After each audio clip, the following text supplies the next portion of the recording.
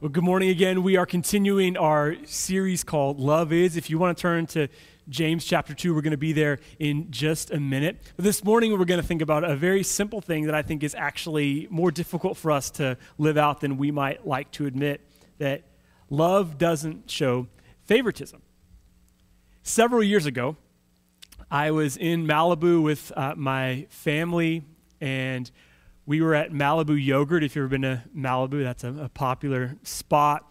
And while we were there, I saw Bill Simmons, who used to write for ESPN.com and now has started The Ringer. If you're a sports fan, you might be familiar with him. If you aren't a sports fan, you probably have no idea who that is. And I have to tell you that I'm somebody who grew up in Los Angeles, so I take pride in not making a big deal when I see a celebrity because I don't really want to bother them. And I've seen real celebrities, not just Bill Simmons. I've seen Britney Spears. I've seen Harrison Ford. And I thought, I don't want to go bug that person. They're with their family right now. It's not that big of a deal. I don't want to go over and pester that person. And so I did what I typically would do if I saw a celebrity. I came back and sat with my family, and I said to my brother, who was also a big fan, "There's Bill Simmons over there." And my mom was with us, and she said, "Yeah, who's that?" And I explained, he's a writer for ESPN.com. He's the guy wearing the red over there. And my mom just starts walking over to him. And apparently, she walked over to Bill Simmons and said, "My sons are huge fans of yours, and they really want to take a picture with you." And I don't know what he was expecting to see as he turned around to see, like, the sons. Is it, an 11-year-old or a 14-year-old? And so he turns to look at the sons that wanted a picture, and my brother had bolted to the car. My wife of about a year had bolted to the car. Thanks a lot for that. I was left standing there alone. And after Bill Simmons hears, "My sons want a picture with you," it's just this 28-year-old guy standing awkwardly like, I don't know what to do. He was very gracious, and he came over and took a picture with me, but it ended up being the worst picture in human history. Here it is right here. This is the worst picture that could possibly have been taken. It was taken by my mother. The whole experience, #thanks mom for this disaster, because it is a terrible, terrible picture and a very, very awkward experience. We know what it is to see somebody, and perhaps you, like me, aren't somebody who is super starstruck and doesn't necessarily want to let on that you think this person is important. We know what it is to see somebody, though, and have that impulse in us, like, I might like a picture with him or her. And how is it that we figure out who it is that's important? How do we figure out who we want to show some special kind of loyalty to? And if we're honest, I think we're worse at this than we might think. It's important for us to let Jesus shape this in us, and it's something we have to constantly lean into. James, who is the brother of Jesus, and I would argue one of the things that is better proof of the fact that Jesus is the Son of God than almost anything, because he is the brother of Jesus. And in the Gospels, at first, his family doesn't believe in who he is, but James eventually becomes converted and is one of the great New Testament leaders and early Christian leaders in the church. And he writes a book called James, where he gives very practical advice. I think it's like the Proverbs of the New Testament. It's telling us very practical things. This is what it looks like to live in community. And James is one of the best proofs of Jesus' existence as the Son of God, because what would your brother have to do for you to think he was the Son of God? And at first you weren't convinced, and then you came around.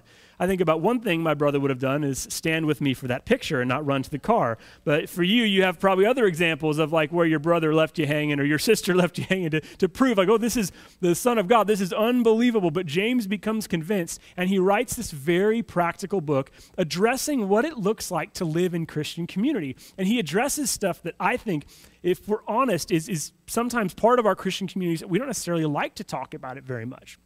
Think about if you were to write a book to somebody and say, these are the most important things that you should do or think about as a Christian. What is it that would be on your list? There's a lot of things that come to mind that would be important. And I got to be honest, if I was to write that book, I don't think favoritism would be one of the first things that I would address. And partly that's because I think I can be pretty comfortable with picking favorites. And James, in James chapter 2, really lays into this for a bit. So go ahead. It's a long passage, so I like to read from a Bible, and you can follow along on the screen below or grab a Bible or an app of your own. James says in James chapter 2, verse 1 through 13, "My brothers and sisters, believers in our glorious Lord Jesus must not show favoritism." Just full stop right there. "Suppose a man comes into your meeting wearing a gold ring and fine clothes, and a poor man in filthy old clothes also comes in. If you show special attention to the man wearing fine clothes and say, 'Hey, here's a good seat for you,' but say to the poor man, 'You stand over there,' or 'Sit on the floor by my feet,' which I have to say, that's just horrible. Someone comes to your church for the first time, 'Sit by my feet.' And there's a reason why Jesus washing his disciples' feet is unbelievable, because that time you wore sandals and they were very smelly and very dirty. So if somebody comes into your church and you're like, 'Hey, come sit by my smelly feet,' that is just a disaster. Have you not discriminated among yourselves and become judges with evil thoughts? Listen, my brothers and sisters, has God not chosen those who are poor in the eyes of the world to be rich in faith and to inherit the kingdom he promised those who love him? But you have dishonored the poor. Is it not the rich who are exploiting you? Are they not the ones who are dragging you into court? Are they not the ones who are blaspheming the noble name of him to whom you belong? If you really keep the royal law found in Scripture, love your neighbor as yourself, you're doing right. But if you show favoritism, you sin, and you're convicted by the law as lawbreakers. For whoever keeps the whole law and yet stumbles at just one point is guilty of breaking it all. For he who said, 'You shall not commit adultery,' also said, 'You shall not murder.' If you do not commit adultery, but do commit murder, you've become a lawbreaker. Speak and act as those who are going to be judged by the law that gives freedom, because judgment without mercy will be shown to anyone who has not been merciful. Mercy triumphs over judgment." I think one of the reasons why it's easy for us to fall into this mindset of showing favoritism is we can start to believe that we know who can teach us stuff and who can't. But James says that it is often the things that we would at first perhaps think aren't all that important or all that significant that can teach us so much. There's a pastor who says, "I'm really good at love until other people show up." And it's so true. We need to be people who recognize that it is important for us to not look at outward appearance or the things that we sometimes value. And what's so great about this passage is this is something that we all, I would say, collectively take for granted and want to live in a world like this. We want to live in a world where a homeless person is not shown any less value than someone who is very wealthy. That is a Christian idea. That's an idea that you got from Jesus, and it's one that you got from James, because in that society, things were very structured, and you only hung out with people who were very much like you. But James is saying, as he's writing to the early church, you have to break down those walls, and if you aren't doing it, then you probably aren't doing church. If you aren't gathered with people who are different than you, then I would argue that what you're doing isn't practicing New Testament Christianity. And I know that sometimes we can think that the church is backwards on this, and I would agree with you at times that the church has not done a good job. But then we look to other parts of the world and say, well, yeah, think about like progressive Hollywood society. And how well is Hollywood treating women? How well are some of these places in our society treating our friends of color? Sometimes the church is backwards on that, certainly. But I don't think there's a space in our society where you can point to and say, oh, it's going really well over there. And the church needs to constantly remember this is who we are called to be. This isn't just a good idea. Because if we're honest, in all societies and cultures, there's these lists that aren't necessarily written out that define who has value and who doesn't. Those lists still have race on them, of course. Those lists have gender. If you're too young or too old in American society, I would say you don't have as much value at times because of how we see things. And James says when somebody shows up to your gathering, if you notice some things about them that you find appealing, and you say, hey, come sit in this nice seat next to me, or if you see somebody that shows up and you don't necessarily find them all that appealing, you say, come here and sit at my feet, then you're doing it wrong. James starts this passage by calling Jesus our glorious Lord Jesus. And the word glory from the Hebrew kavod simply means weight. So what this passage is saying is, from the very beginning, may we weigh people and give them their value and their worth, not off these lists that we just even subconsciously perhaps have, because of who God says they are. May we see them as weighty and valuable as people because of who Jesus says they are. Jesus is our heaviness.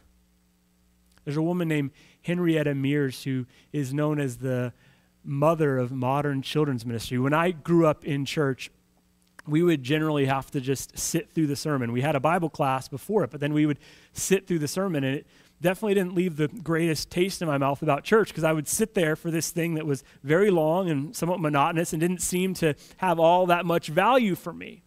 And Henrietta Mears, she was in Northern California, and she identified this and wanted to create some space for kids. And her model was, I think, the most effective way, which you start with some time all together as a family, but then the kids get to go have a break. Like we have Bible adventures when we have our times together, and it's a time where they learn something that is designed for them, because my sermons aren't always that effective preaching to 5-year-olds, and there's much better ways for that to happen. So Henrietta Mears is called the mother of modern children's ministry because she thought of this system and created a way where kids could feel like they were part, they had something really significant to take home with them. And she said this about her work. She said, I try to imagine that every child has a sign on them that says, please make me feel important. And I would say that all of us have those signs all the time. Now, maybe you don't actually literally wear one. You probably shouldn't, but we all are showing up to places, whether we are kids or adults, whether we're young or old, whether we're black or white, where we show up to spaces and we say, am I important here? Am I valued? Have they given a seat for me? Or am I sitting by someone's feet? We all want to be valued and shown love. And again, this is James, the brother of Jesus, writing to the early church. And favoritism, in my mind, wouldn't be one of the first things that I mentioned, but he goes on this long talk about favoritism because it's absolutely important. And do you notice what he ends up comparing favoritism to? He says that if you pretend that you are without sin, like just be honest with yourself, you do at times show favoritism. And he mentions adultery and murder. I think those are the two sins that we as Christians at times love to go to and think, well, at least I haven't done that. And he says that if you aren't careful about favoritism, all sin is the same in God's eyes. And you are a lawbreaker if you are allowing that sinful behavior to be part of your heart and life, just like someone who commits murder or adultery. James says the same things that we have outside to give value and worth to people, those can so easily come into the church. And you must guard your heart against it. In the book of Romans, Paul says this This righteousness is given through faith in Jesus Christ to all who believe. There is no difference between Jew and Gentile, for all have sinned and fall short of the glory of God. There's 4 words in there that I think Christians struggle with more than any. There is no difference. And you can put different words in there for Jew and Gentile. But there is no difference. All of us have sinned and fall short of the glory of God. There is no difference. Grace levels the playing field because we all need it. And we all fall short. We need to be a place that admits that and practices that and then seeks the love of God together. That we would see people as Jesus sees us, and then as his brother encourages us, that you don't, when you see somebody, have a different set of rules for them. Because we all fall short. And church, there is no difference. I think that's hard for us to take because some of us have been at this Christian thing for a while.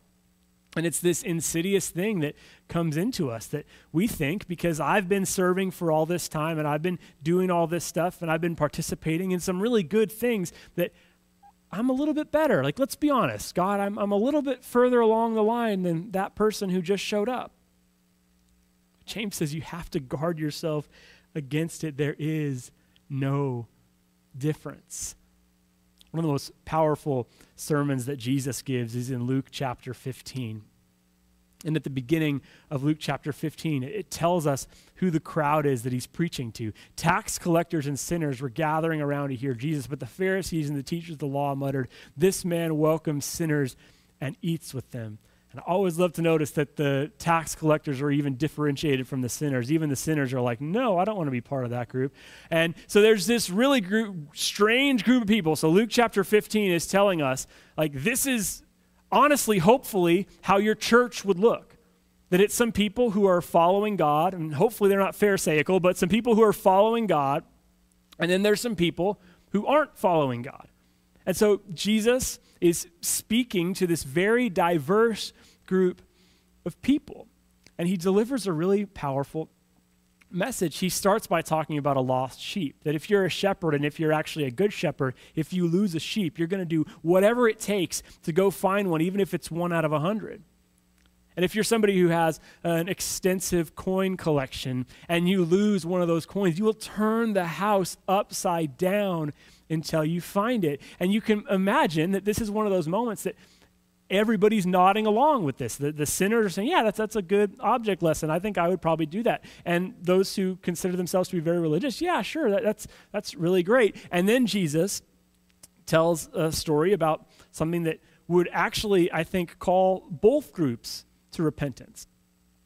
He tells a story that we call the prodigal son, where this son goes to his father and basically says to him, I wish you were dead, because that's what it felt like if you said, I want my inheritance right now.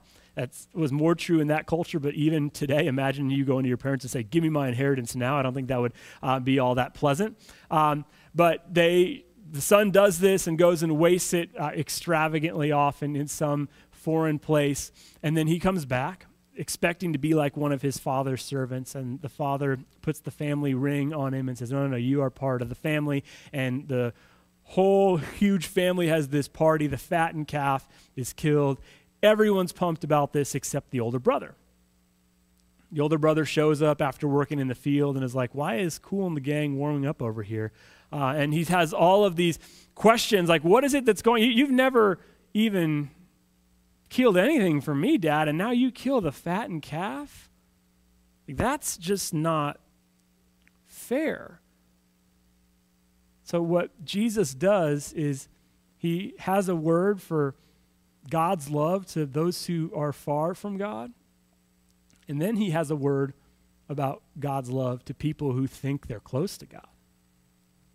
And I wonder at times if we as church people call this story the prodigal son. I've seen it called the prodigal son, and I've seen it called the parable of the lost son. I wonder at times if we call it that because it makes us feel a little bit more comfortable. Because really, at the very least, this story needs to be called the parable of the lost sons. And I would argue that the son who stays home and then is angry when his brother comes back, that is unbelievably harmful to the Christian witness in the world. And it can get in all of our hearts. Is there somebody who, if they showed up, you would feel like, oh, God, don't welcome him into the party. Why is she here? We can very easily start to think that we're just a little bit more advanced in the kingdom than somebody else. This parable tells us that it's so dangerous. You can be around God. You can even be doing somewhat Christian behaviors for the wrong reasons. And then when you see somebody show up, it's offensive to you. Are you motivated by grace? Do you let love be the place that you live from in your heart? There's a show that's really popular in China about this group. There's 120,000 Chinese millionaires who have moved to Vancouver, Canada in the last 15 years. It's a popular thing to do. It's a place that is very expensive, but a desirable place to live. And so there are all of these Chinese millionaires who have gone to that place. And there's a reality show about those people. And the studies that have been done of people who are actually watching that show say that the reason they watch it is they watch it. Because they just despise these people. Because they have all this money and they complain about dumb stuff. And really, a lot of our reality shows are somewhat similar. Like, we are not watching this because we have a lot of joy and, oh, this really fills my heart. It's like, I can't believe that person would do that thing. And it's so interesting and awful how you can hate watch something. Why do you do that to yourself? Are you motivated by hatred? Are you motivated by looking at others and looking down on them? That older brother, right as he gets a chance to speak, he says to his father, all these years I've been slaving for you.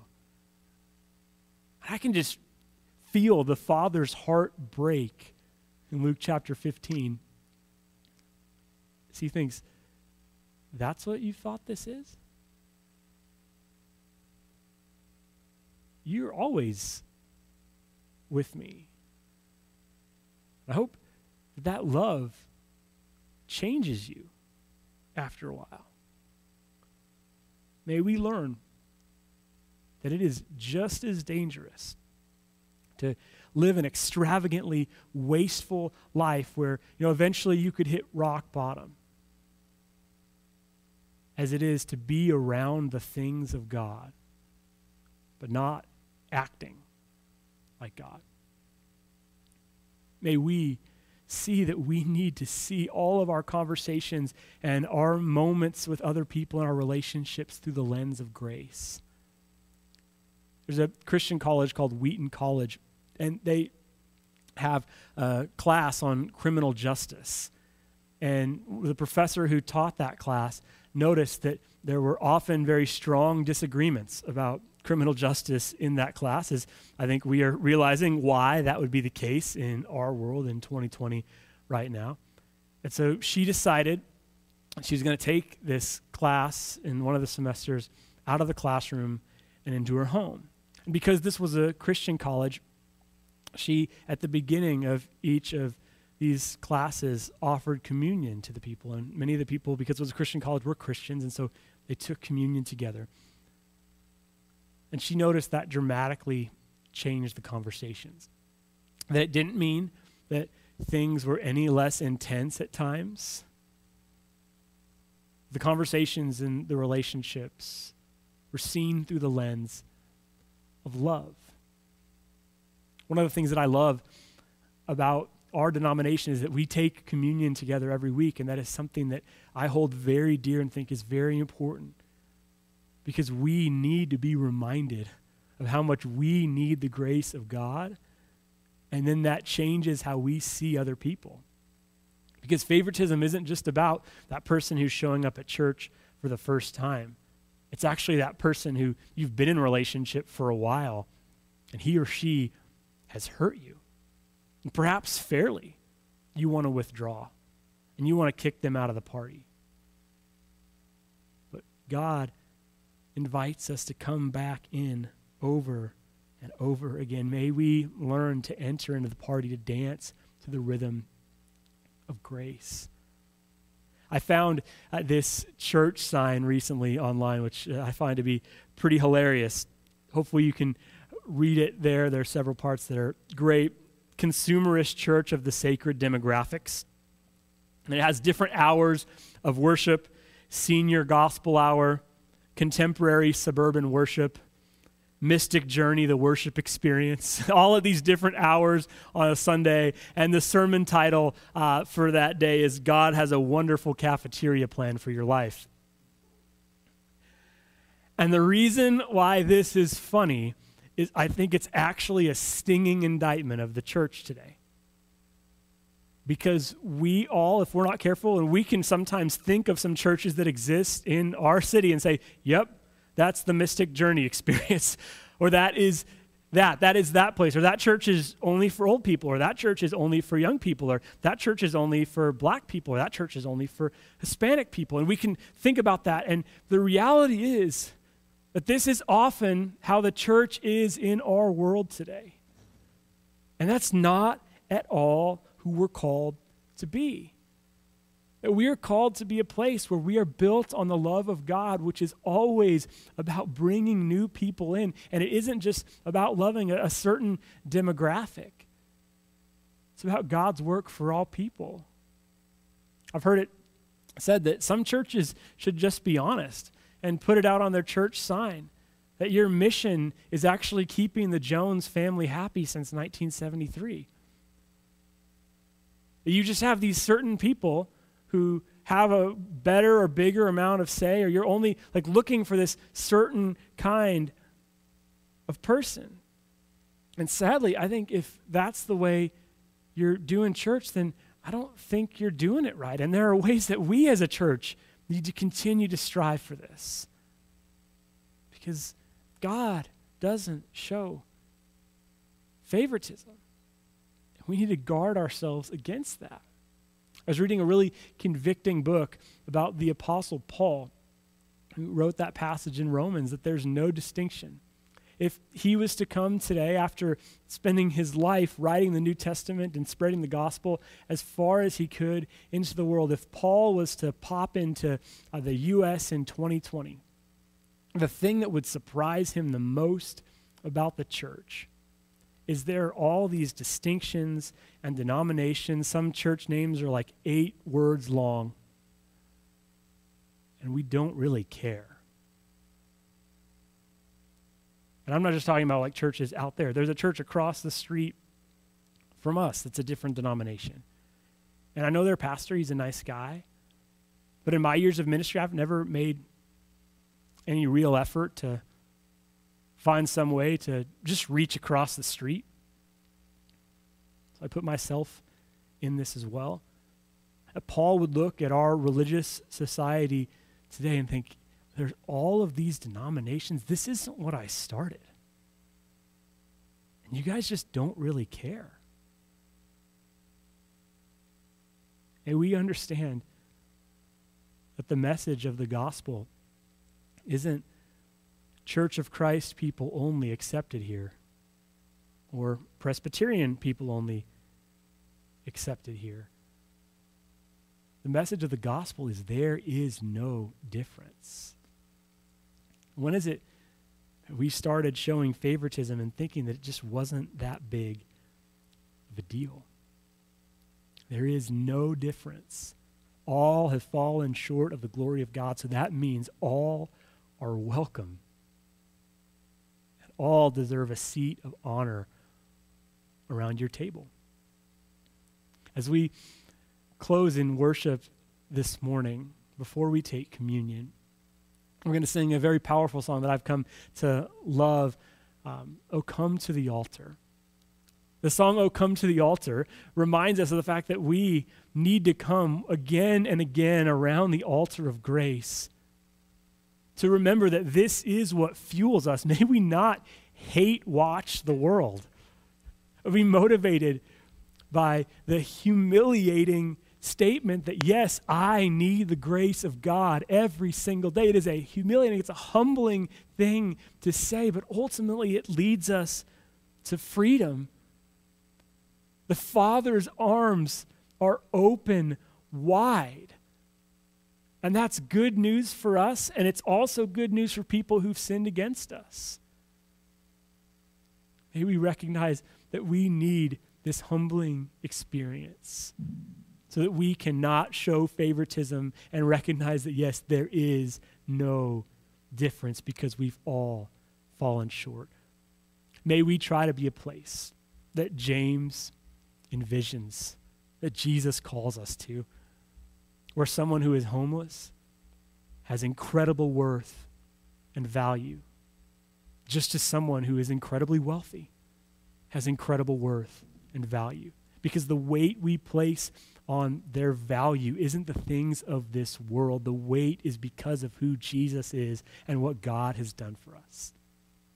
May we recognize that every single day we need to come to the altar and recognize that the Father's arms are open wide for us and them. May we live into this reality that James calls us to.